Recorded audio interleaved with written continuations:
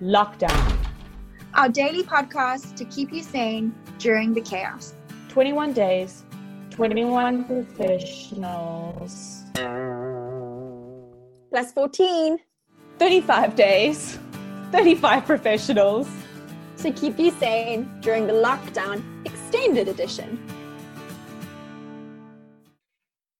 Hello and welcome back to day 21 of our podcast and day 21 of lockdown. What would have been the last day of lockdown, but now the first day of our extension. With me is the incredible Danielle DeToy, and my name is Kirsten Farquharson. Today we have an amazing guest. Her name is Heidi Van Der Merwe. She studied her undergraduate in psychology at Stellenbosch University. She did her honors in psychology at Unisa University, a trauma internship at Janet By the Way.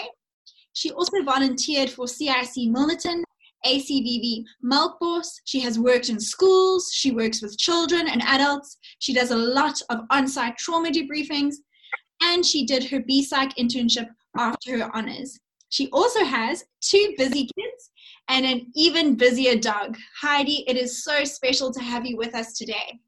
Thanks very much for having me on the show, Danny and Kirst. It's a privilege. Heidi, thank you so much for being here. And could you please start off by telling us what is trauma? Well, you know what? I think trauma, when we think about it, it can be viewed in different ways. A traumatic event is viewed as something that's very, very distressing for somebody, for most people. So it would have to be that your life is in danger, or you'd feel as if your life is in danger. So the experience is it's extraordinary, it's shocking, it's unpredictable and unavoidable, very much like what we're experiencing at the moment. So one can also distinguish between chronic trauma and acute trauma. So acute trauma is something which would be like a single incident. For example, you're on your way to work and suddenly you have a fender bender and you're quite shocked by the incident. It's unpredictable. You feel overwhelmed, but that would be an example of an acute trauma. Chronic trauma would be something more ongoing and repetitive, sort of like domestic violence, being stuck in a really unhappy and abusive marriage, those kind of things. So it's just important to distinguish between the 2 types of traumas. But I think the main elements are that it would need to be life-threatening, and it would be an unexpected event that's happened to you. So it doesn't have to be of a short duration. It can be of a longer duration, but it's just extremely traumatic. Thank you for that, Heidi. Why might COVID-19 be traumatic for some people? Okay, so if we think about trauma and why COVID might be traumatic for some people, trauma is linked to a feeling of loss. So if we think about loss, we often feel loss in terms of maybe losing someone to a dreaded disease or a car accident or something like that, which is very, very traumatic. But COVID is something that has happened, and it's brought about with it feelings of loss in terms of a lifestyle that we used to lead, like a pretty normal lifestyle. We used to go to work, get up, have your routine, feed your children, go to school, and all of that has suddenly been taken away from us. So that's why I think the COVID could be seen as a really traumatic event that has impacted all of us in our lives in so many ways. If you think about job losses and the economic impact of this pandemic, it's absolutely unavoidable and traumatic. And then we also, we are constantly witnessing trauma. So secondary trauma in terms of the media and the news, even if it's fake news, we're constantly bombarded by images that are distressing. And, you know, we're even hearing things on the radio. Every time you turn on the radio or the TV or social media, you're most likely to be bombarded by some kind of trauma, or traumatic news. So in that respect, I think COVID has a big impact on our lives, and we should be mindful of being able to manage it. You know, we're affected by COVID in a very, very global way, but we're also affected by it in terms of our communities, our families, our social circles. You know, our whole normal has been just disrupted. So just to be mindful of the effects of trauma, and, you know, that it's almost like an onion that we peel. There are different layers to it. There's society on the one hand, there's community on the other hand, there's our friendships and our family circles on the other hand that are all traumatized and all in a different sense. And I think we all respond to that differently. And I think we should respect the fact that people respond to this differently, and that there's no single one size fits all that will be applicable to everybody when it comes to dealing with this. Thanks, Heidi. I think it's so important for us to be able to manage it, and and saying that we should be mindful of managing it is a really important piece of advice. In saying that, what are some possible coping mechanisms that people can use in this time to cope with some of the trauma that they might be dealing with due to this epidemic and due to the lockdown? Look, I think we all know that there are good and bad coping mechanisms.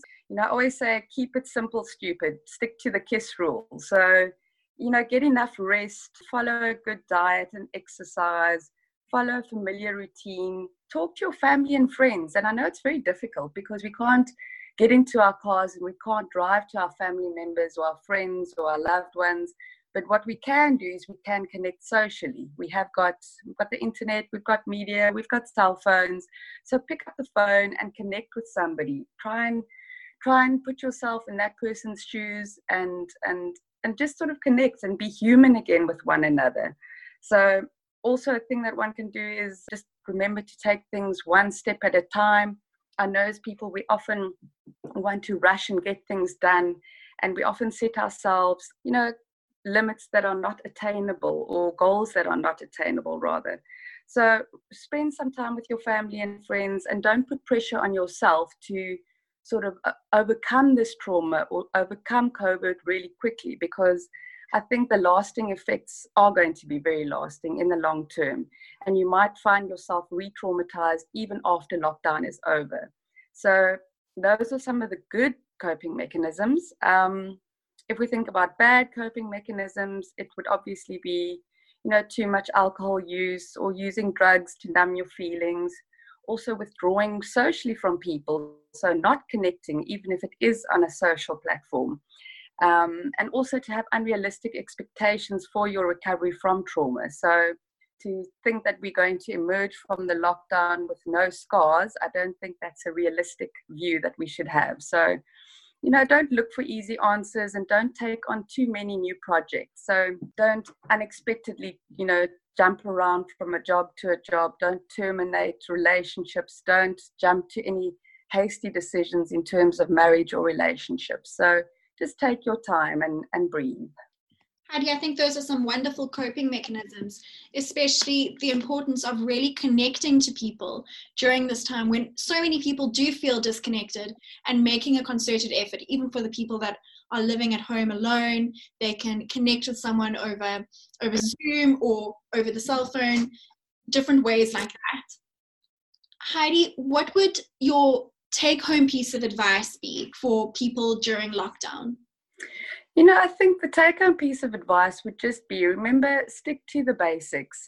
Practice your mindfulness routines. There's so many apps that you can download these days. Social media is at our fingertips. Take the time to actually just quieten down a little bit and use the time to become a little bit unbusy and do things like progressive muscle relaxation. There's so many things that we can find on the internet that are at our fingertips that we just need to reach out and use. So try not to be too hard on yourself, and just take some time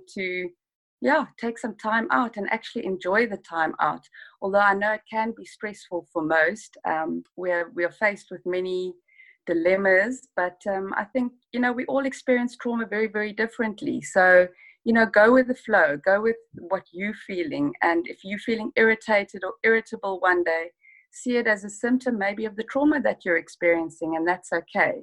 If you're feeling a little bit fuzzy and you're not thinking straight, maybe see that as a part of the trauma and what you're experiencing as well. Trauma doesn't just have to have a physical after effect or an aftershock. It can be emotional, it can be cognitive, it can be behavioral, it can be in so many ways. So, just embrace it, and rather than fight it, go with it. Thank you so much, Heidi. That is such containing and grounding words of wisdom. I think having had the news last week of the extension, a lot of people have found this week incredibly trying. It's been a trying 3 weeks, but particularly trying today when it was supposed to have come to an end and now it's not.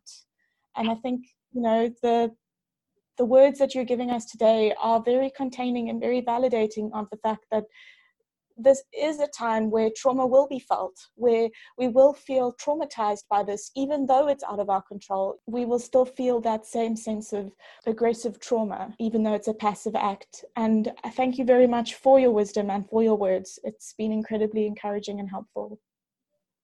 Thank you very much. Thanks for allowing me to have a chat on the show. Thanks a lot.